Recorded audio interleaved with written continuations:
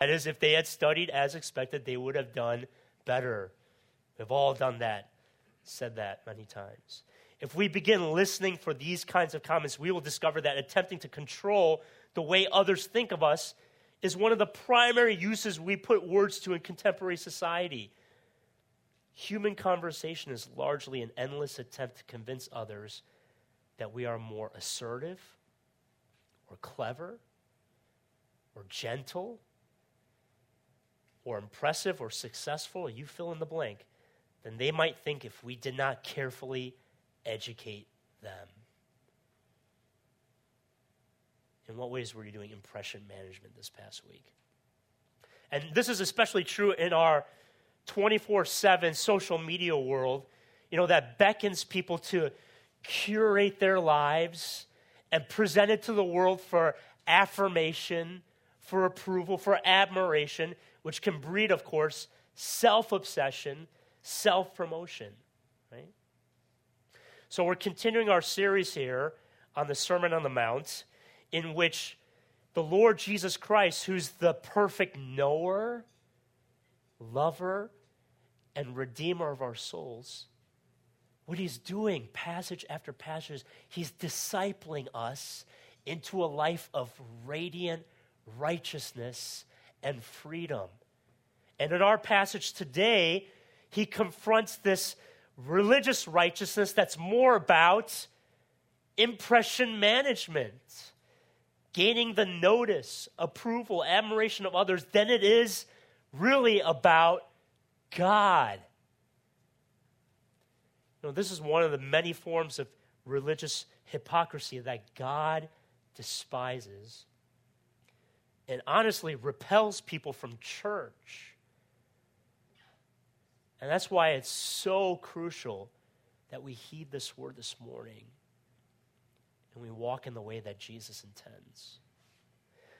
So I want us to understand this passage under these three headings this morning. So this is my outline. First, we're going to look at the futility of seeking people's approval. The futility of seeking people's approval. And then secondly, we're going to see the reward of seeking God in secret. The reward of seeking God in secret. And lastly, we're going to look at the habits that reap such reward. Okay? So that's my outline. First, the futility of seeking people's approval. If you look in your Bible, verse 1 is a summary of the main point of this whole section of the sermon. This is Jesus' thesis statement here. He says, beware of practicing your righteousness before other people in order to be seen by them. For then you will have no reward from your Father who is in heaven. Now, this does not mean that we are to never practice our righteousness, pray and do these things before others, period. Right? So, if you're like in community group and your leader asks you to pray, you don't have to go run into the bathroom and go lift up a prayer to God in private in the John, like in secret, out of the sight of others, right? Some take it to this ridiculous extreme. But that's not what Jesus is really saying here. In fact, earlier in the sermon, in chapter 5, verse 16, if you remember, Jesus said, let your light shine before others so that they may see your good works and give glory to your Father who is in heaven. Wait, don't we have a direct contradiction here? Are we to show others our good works or not? Well, Jesus, of course, never contradicts himself. In chapter 5, verse 16, he's talking about letting others see our Christian lives, letting others see our good works, not hiding our light under a basket so that others may see and glorify God, not us. And then here in this passage, Jesus condemns our showing our righteousness before others out of what motive? The phrase is clear. In order to be seen by them, by others. Out of a twisted motive to be glorified ourselves. There's this old Scottish theologian, A.B. Bruce. He put it well to resolve this tension when he said, we are to show when tempted to hide, and we are to hide when tempted to show. I think we all know situations when each apply. There are situations when we are tempted to hide who we are in Jesus, who we are as Christians, and that's when we need boldness and courage to share who we are, to show our light. But then there are many situations when we are tempted to show out of that wrong motive. And that's where we need to hide, right? And then the rest of this passage unpacks verse 1 using 3 spiritual practices that the Jews observed regularly and that we Christians are to regularly practice. But these practices were being twisted and used for personal acclaim. And what are those 3 spiritual disciplines? Giving, praying, and fasting. So real quick, let's look at each one of these. Verse 2, when giving. Right? So back then there were Jews, such as including the religious leaders and the Pharisees, that when they gave alms offering generously to a need, they were tooting their own horn, so to speak, drawing attention to themselves and what they were doing. And Jesus calls them, and he uses this word throughout this passage, hypocrites. Now, it's good for you to know that this word that Jesus uses in the Greek was the same word that referred to theater actors back in that day. You know, in these Greek plays, and during these plays, they wore different masks to play various roles. So you know what Jesus is saying?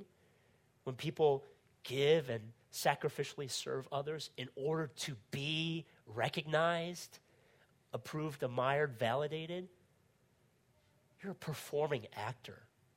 That's what you are. Playing to the audience. You see the world as your stage. That's what Jesus is saying there. Right? Such showy giving, it's maybe more subtle today than it was so overt back then, but we all know times when we, drop that hint of what we did, for other people. On social media, mentioning things that we do for others, dropping in. Now it's in forms of what's like humble brags, that term, right? So I came across one guy saying, guy who rents my apartment lost his job, told him not to worry about rent this month, paying it forward, baby. He's kind of putting it off as a joke, but why even post that at all? Why even mentioning you're doing that? Keep that to yourself. Nobody needs to know, right? We do those kinds of things all the time. Can you imagine how much less money would be given in general if there was no naming of buildings, no listing of donors, no public announcements, no one knowing who these people are? Some of these organizations, charities, ministries would lose their endowments. That's how people are motivated. You see, in God's eyes, giving to be praised by others is not truly giving to the needy. It's giving to yourself. You're using the poor to serve yourself rather than actually serving the poor. You see, in God's eyes, it's not only the act itself, but just as much the motive behind it that matters to him. And then in verse 5, Jesus talks about prayer.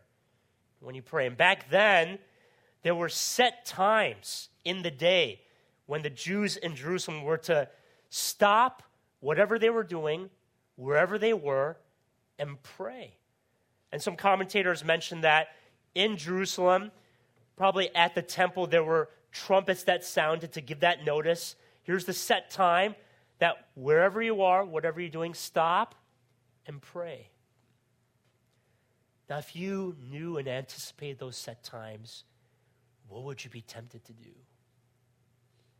Would you be tempted like these hypocrites to conveniently just so happen to be found in some public place where you know other church folk might see you.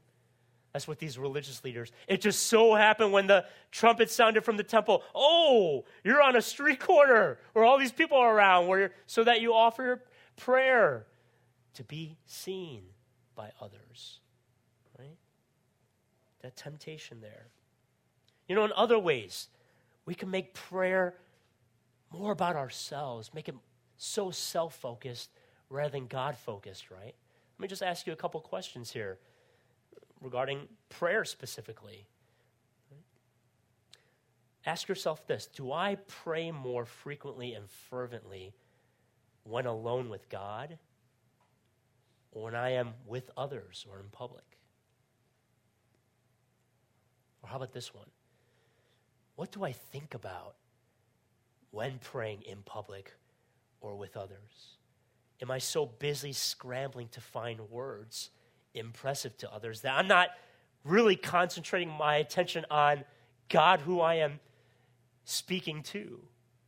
I mean, you all know how it is, right? In community group, let's go around and let's say a prayer. And you're hoping, let me be one of the last ones, right? Why? So you have time. And as the circle is going around and as other people are praying, what are you doing? Your mind is a mile away from what others are saying, because you're crafting this linguistically beautiful and holy offering up to God. So when it comes time to say your prayer, man, what a prayer that is, man. I wish I could pray like that person. Well, you had the most time out of anybody else. And that's what you were focusing on, right? That's praying for the audience of people, not truly for God. And then verse 16, Jesus talks about fasting. How tempting when people are fasting to show that they're fasting, overtly acting the part, or at least dropping hints here and there. So during meal times or just throughout the day, you're just like, oh, man, your face kind of down. And then someone asks, dude, what's wrong? Are you okay? Oh, I'm just hungering more for God today. I'm just seeking him today, And of course, this showiness, again, whether in obvious or subtle ways that we do it, are not limited to just these disciplines, right? We have this need, right, to draw attention to how knowledgeable, right, how sacrificial. This is a big one for many of us. How busy. Oh, my life is just constantly on the go. I have this and this and this. I have all these people to meet nonstop, right? How committed we are for God and for people. Impression management. And in so doing, really what it is using God to serve ourselves rather than actually serving God. Now I want you to understand why Jesus tells you not to act like such hypocrites, not to perform your righteousness to the audience of many. And this is really surprising as I studied this passage, because he could have said, don't do that for the eyes of others, because it's just straight up wrong. It's just straight up selfish. It's self-exalting. But actually, that's not what Jesus says. If you look, he repeats in verses 2, 5, and 16. He says, if you do this for the eyes of others, what does he repeat? He says, truly I say to you, they have received their reward. Do you hear what he's saying? He's saying, don't do it for the eyes of others, because if that cheap dopamine rush of people's approval, which, by the way, has the lasting power of chewing gum that you get at a restaurant at the end of a meal, which is about 10 seconds of taste, and then it's done with. You need another piece. That's how long it lasts. That's how satisfying it is. If people's approval is what you're after, that and that alone is all you're going to get. And you will not get a reward from your Father in heaven, whose approval is the only one in the universe that ultimately matters. You hear that Jesus is actually appealing to your self-interest. He's out for your good here. He's saying, don't perform your righteousness for others because you're gypping yourself from the very best reward there is when you do that. Why are you continuing to shortchange yourself when you're a performing actor living for the audience of the world? That's the futility of seeking people's approval.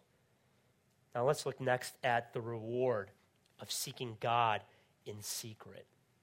Right? The test of authentic devotion to God and the cultivating, how you cultivate that authentic devotion to God in your life is one and the same. And that is through the discipline of secrecy. Secrecy. Recovery from approval addiction happens not in Alcoholics Anonymous, it happens in Righteousness Anonymous. Hardy har har. I thought that was clever, the way I put it. What a tough crowd this morning, right? No response. Righteousness Anonymous is what we need. See, being able to seek and serve God when no one's looking, right, is the true test of whether you're really doing it for God's glory and not yours. And the only way to grow in such authentic devotion is, again, to keep practicing that. And that's why through this passage, Jesus, with each of these spiritual disciplines, instructs you to do all that you can to do them secretly. Right, so look at verses 3 and 4 when he talks about giving. When you give to the needy, do not let your left hand know what your right hand is doing, so that your giving may be in secret. Now, this phrase sounds nice and lofty, but what does this mean practically? Don't let your left hand know what your right hand is doing. Right? So when you give to others, when you serve others, when you press send on Venmo cash to someone, you put your left hand behind your back so it doesn't know. What does this practically mean, look like? Well, as I was thinking about this, what it means is that when you do something generous, sacrificial for others, don't congratulate yourself.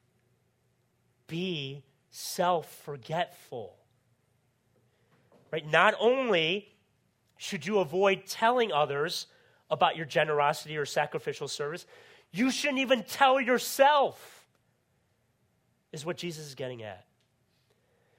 You know that you have ways to go if, whenever you do something for somebody or give generously, your focus is so much upon yourself and what you've done. And you just mull that over in your mind repeatedly. Oh, look at what I've done. That's your left hand knowing what your right hand is doing. Or your focus is on so much the response, the appreciation, the recognition that you receive or you don't receive in light of what you've done for a person. Right? But if you practice, and it's a discipline, if you practice unassuming generosity, then you know what? Over time, by the grace of God, you can get to a place where you experience healthy self-forgetfulness when you serve others and you give to others. You can get to a point where it's like second nature, right? You're not tempted when you do those things to think highly. Better yet, you don't think at all about yourself. You just do it and move on to the next thing. Perhaps some of you in the room have gotten there. All of us can get there, where generosity, sacrificial service is just second nature. You're not thinking about yourself. If you faithfully practice unassuming generosity. And then verse 6 says, but when you pray, go into your room and shut the door and pray to your Father who is in secret. And then verses 17 and 18, but when you fast, anoint your head and wash your face so that your fasting may not be seen by others, but by your Father who is in secret. By the way, let me just remind you, with these things that Jesus says, even the most practical nitty-gritty of instructions, these are not just suggestions from him for you to consider. This is the Lord Jesus. This is commands for you to obey. So, when you pray, go to a place where your devotion is only known to God. Right? Don't somehow let others know, drop hints. Don't post on Facebook, Instagram, thankful I have time to do my quiet time today, And the picture is your Bible open with all these notes scribbled. What's the purpose of that, right? It's so that people know, right? Don't do that. Right? When fasting, look glad, not gloomy.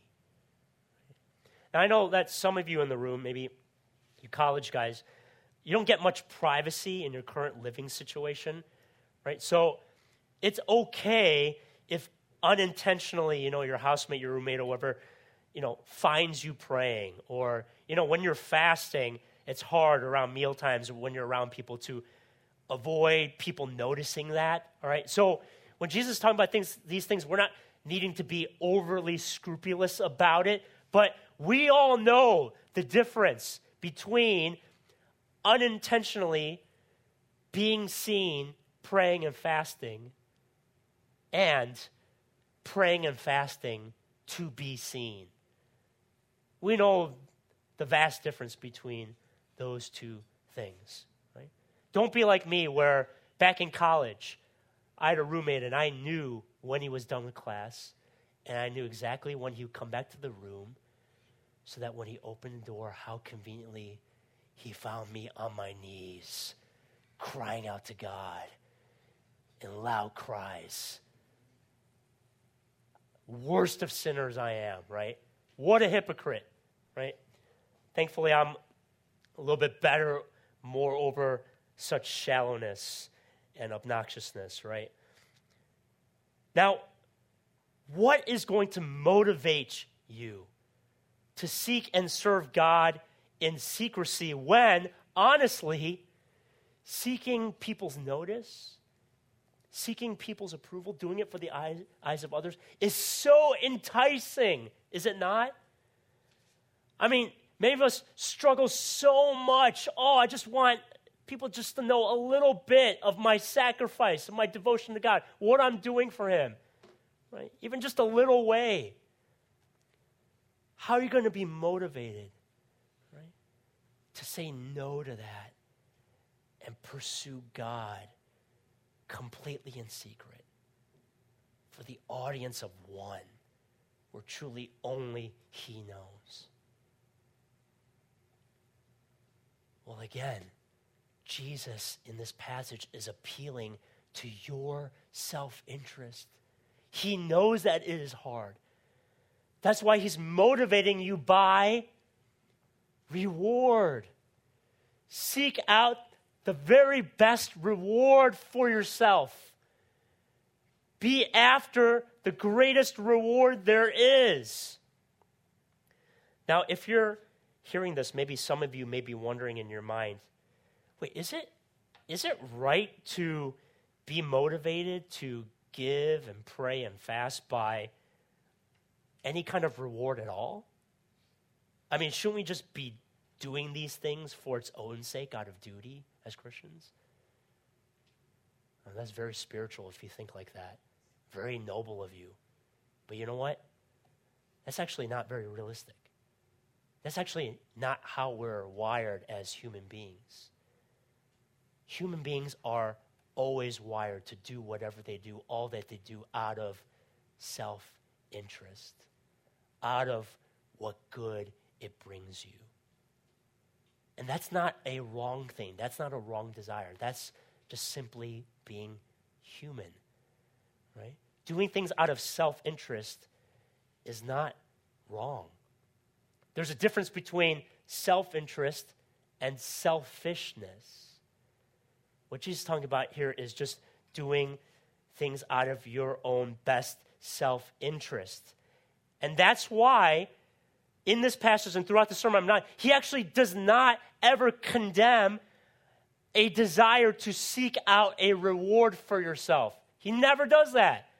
What he's condemning is when we seek a shallow reward, not the very best of rewards, right?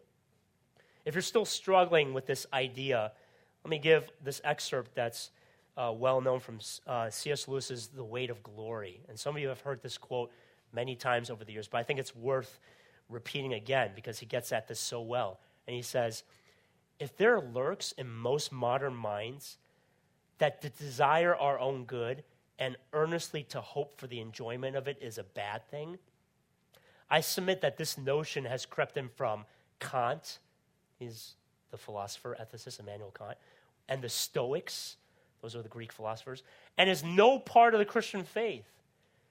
Indeed, if we consider the unblushing promises of reward and the staggering nature of the rewards promised in the Gospels, it would seem that our Lord finds our desire not too strong, but too weak. We are half-hearted creatures, fooling about with drink and sex and ambition when infinite joy is offered us. Like an ignorant child who wants to go on making mud pies in the slum because he cannot imagine what is meant by the offer of a holiday at the sea, which is far better.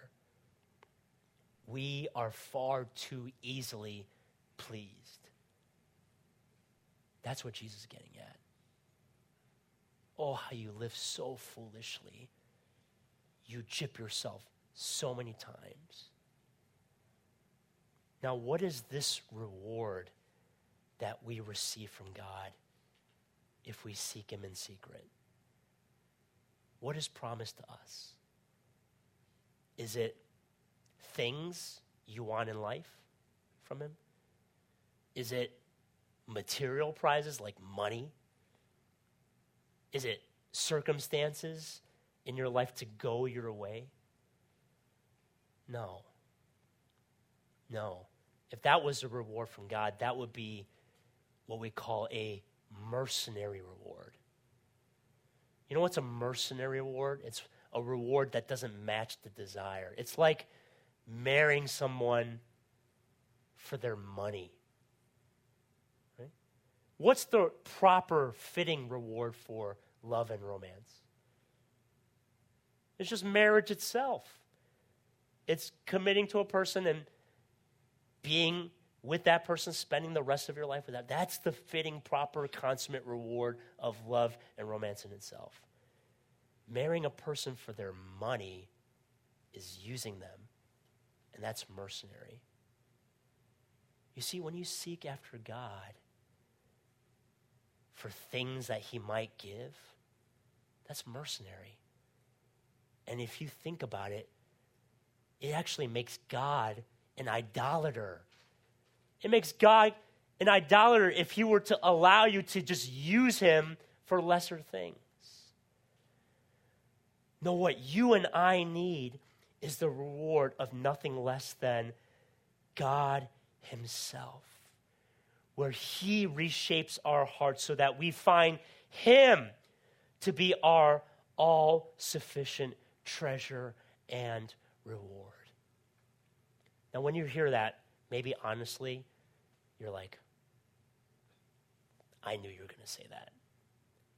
What's the reward that you get from God? God himself, more of himself. Such a catch. I was expecting something else, something better. Well, if you're kind of thinking it like that, you're not getting it.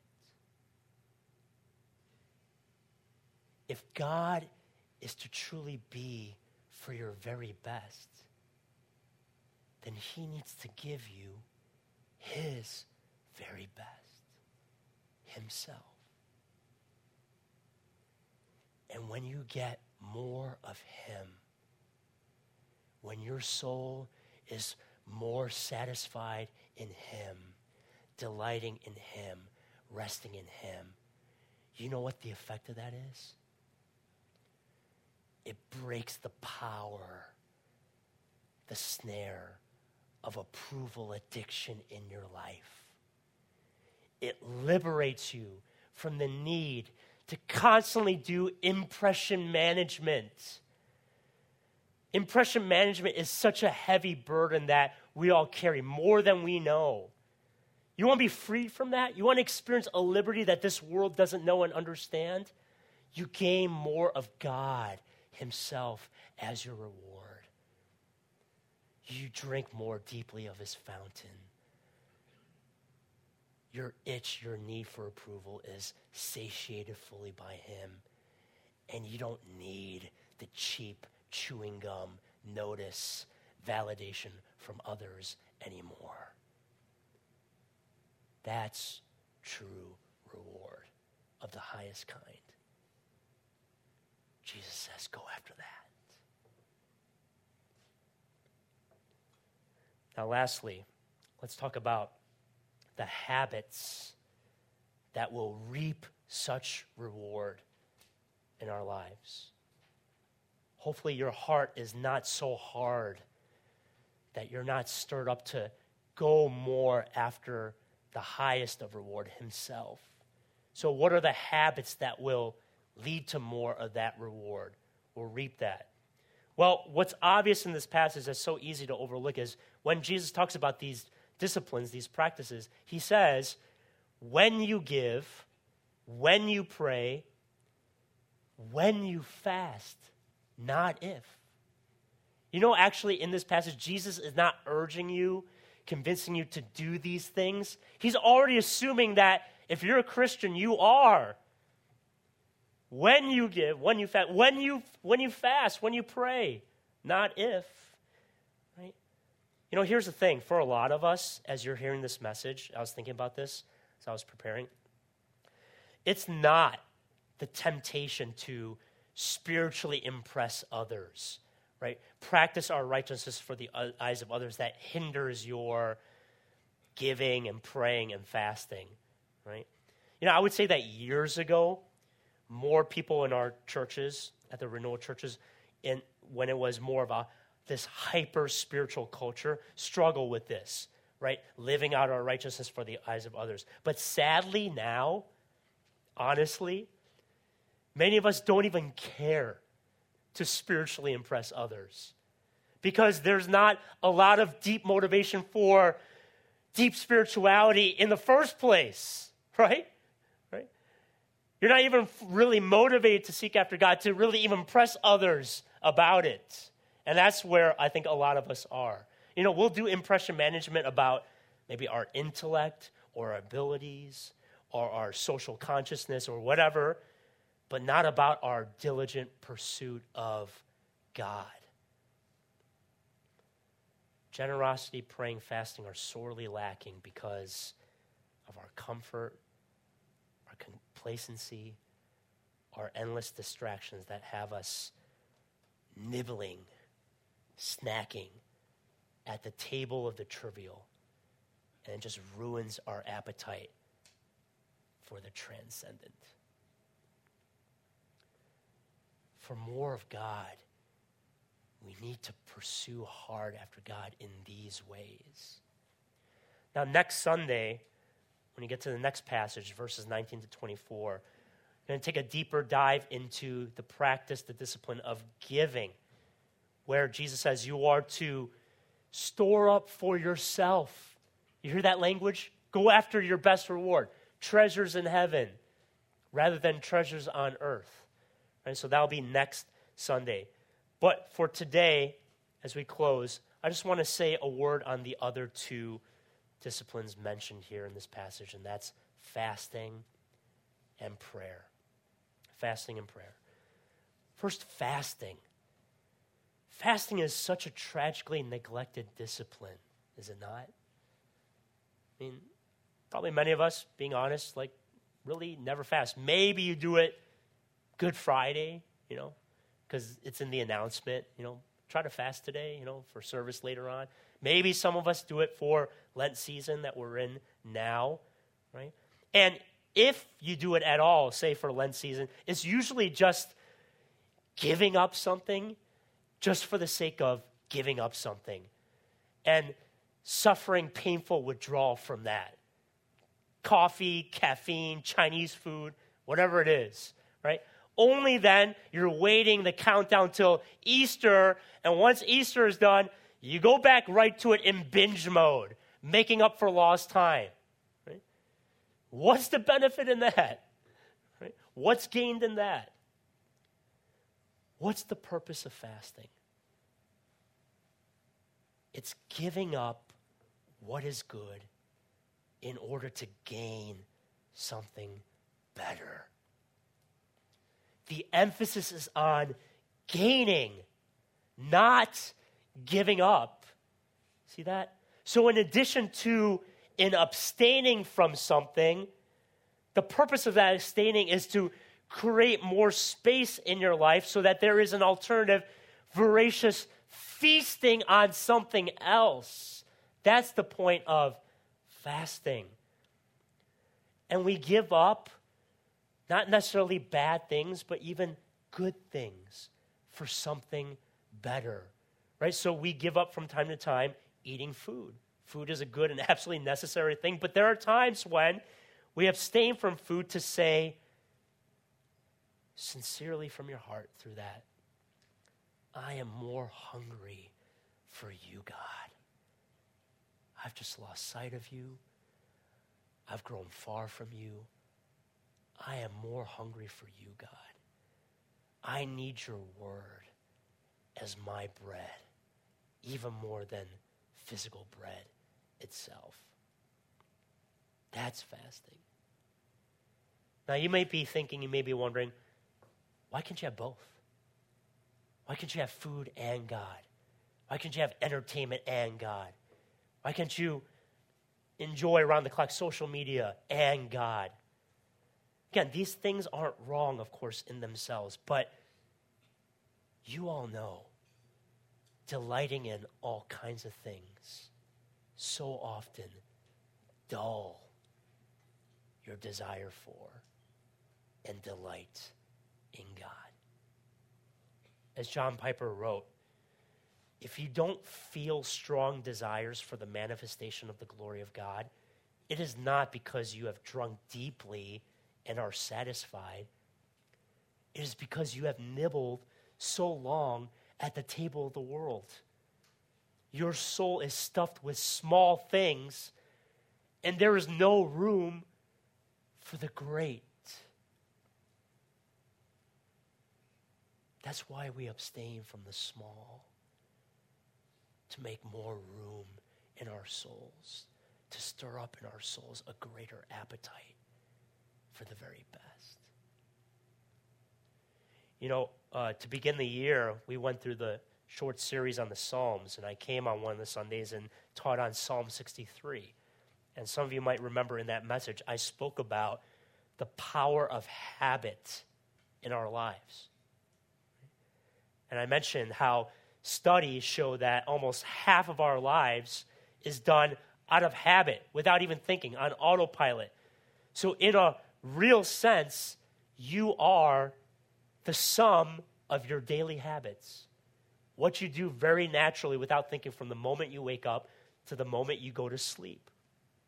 Habits have a powerful, profound, soul-shaping, and life-shaping effect, more than you even realize.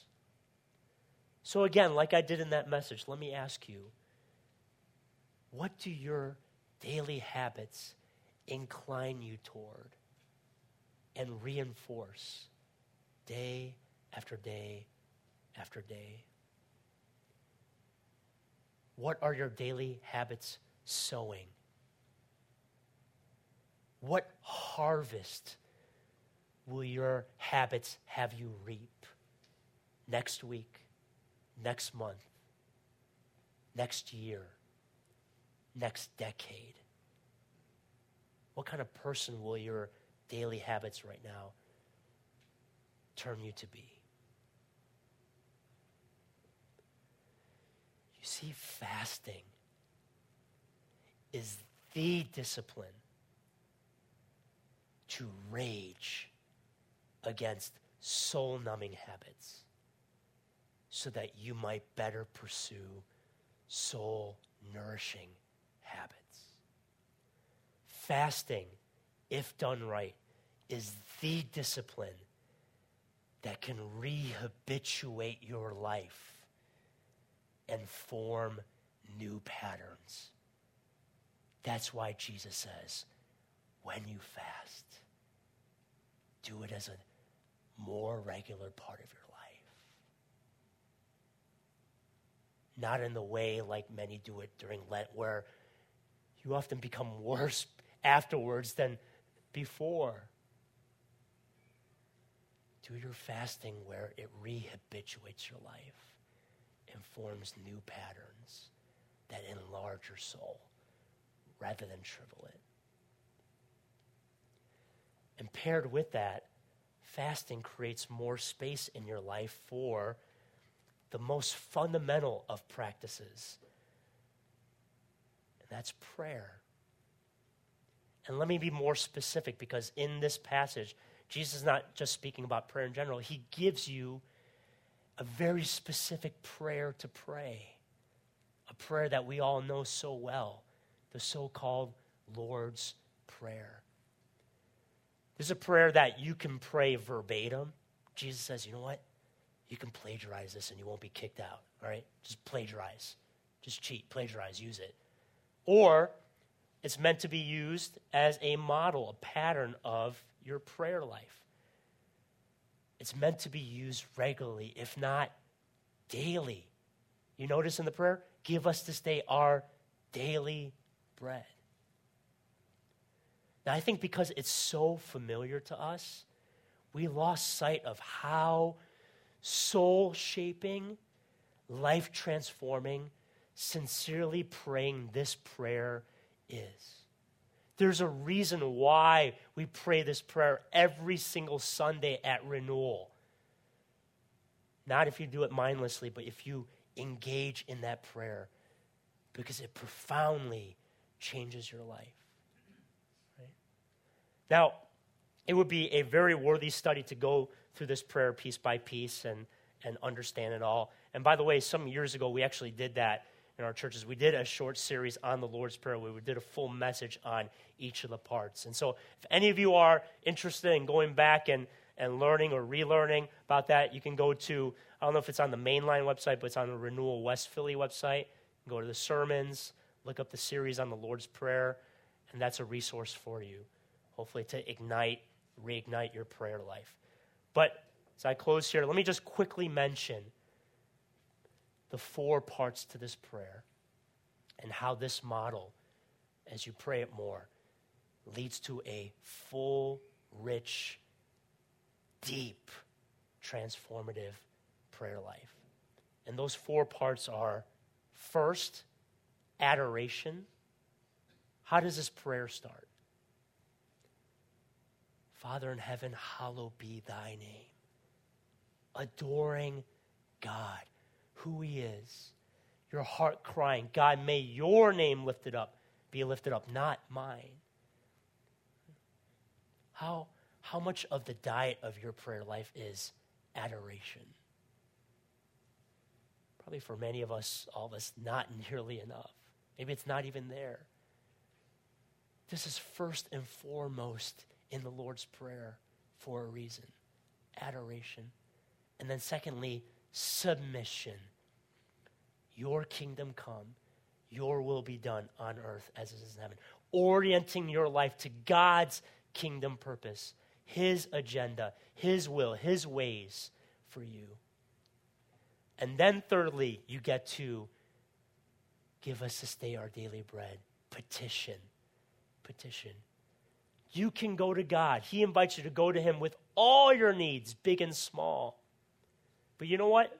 For many of us, this is the whole of the diet of our prayer life. All we do is petition. It is so crucial you get the order. Notice it comes halfway down the prayer after adoration and submission. When you get that order right, that's what will guard you from not going to God with your needs, but going to him with your greeds. Just using him. You know, that petition says, give us this day our daily bread, not give us this day our daily filet mignon, our daily caviar and champagne, right? How are you going to guard against using God like that? Adoration, submission, petition, and then last but surely not least, confession and aspiration. What is confession and aspiration? It's repentance, confessing sin, confessing before God ways in which you're going wrong so that you turn back the other way and you desperately ask God for his help, his power in order to be able to do that. Something we do every Sunday at Renewal, repentance. Now let me, as I close, try to be as very practical as possible. And let me give you a spiritual hack. You know, our day is all about life hacks of all kinds, for all kinds of things, right? Well, to jumpstart your devotional life, the next time, if you haven't done it in a while, you do your quiet time or whatever you call it, here's a quick spiritual hack for you to make it deeper. And this is something that will wedge your Bible reading and your praying, something that should be going hand in hand. Maybe some of us struggle to bring those two together. When you read your Bible and you pray, maybe those are two separate things for you. How can you wed that together in a meaningful time with God? Well, use the Lord's Prayer and those 4 parts as your model. You know, for those of you who have a hard time, and that's probably all of us, Bible reading, we get lost in the details and the weeds. I don't understand this verse and all that. Just keep it simple. This is what you do. Read a passage. Find one thing in that passage that will lead you to adore God. God, I am amazed at who you are from these verses. Hallowed be your name. May it be more about you rather than me. Then next, find something in the passage that will lead you to submission. And pray that your kingdom come, your will be done in my life, in this world. And then look for something in the passage that will bring you to God, to call upon him with your need, to petition him. Right? And then lastly, find something in the passage that will call you to confess your sin, repent, and turn back to him for his grace, his help, his power to live more in righteousness. If you do that right there, that is a rich devotional time.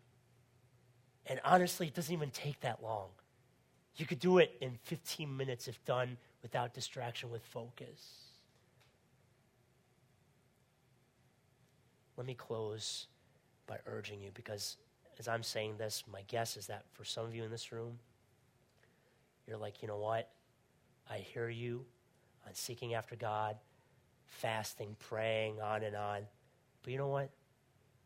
I'm busy right now. I'm tired. I'm unmotivated. And as you say that, if you're there in that place, I share that sentiment with you in the season with our baby, right? When he's down for a nap, the few precious times during the day, it's not my first inclination to seek after God and pray to him. I want to take a nap myself, right? It's hard in this season for me also to, with strong motivation, seek after him, fight against the flesh. But you know what? That's where you need to fix your eyes on the reward, the prize. Because you know what? You will always make time for what you value. You will always see to it that you do that which you prize. If I told you that this coming week, if every day this week you prayed for 1 hour, that's really hard to do, is it not? Just sit there for 1 hour without distraction, pray. But if I asked you to every day this week pray for 1 hour, and at the end of the week you will get $1,000. Heck, for you college students with your bank account, $100. Nobody in this room, you busy parents with kids, would have no problem finding time, sitting there praying for an hour each and every day, looking at your watch, clocking in and clocking out to get that cash at the end of the week. No problem, right? We have, if you have eyes of faith, truly far greater, far satisfying reward than money or man's approval. Jesus died to bring you to the greatest treasure and reward, to experience that to the full, the presence of God himself and all that he is. I close with the lines from this hymn that we're going to sing to end our service that we all know. Riches I heed not, nor man's empty praise. Thou mine inheritance, now and always. Thou and thou only, first in my heart. High King of heaven, my treasure thou art. Let's pray.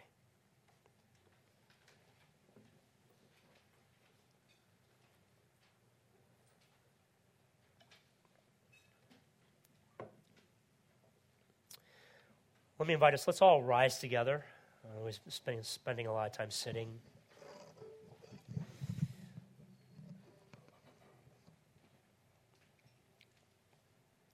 And as we're right now in the presence of God, he is here. And he is saying to you, you seek me earnestly. You will surely be rewarded by me with more of me. I pray that the Holy Spirit in some way, in some measure, has moved your heart, stirred up your heart through this word to want that, to long more of that.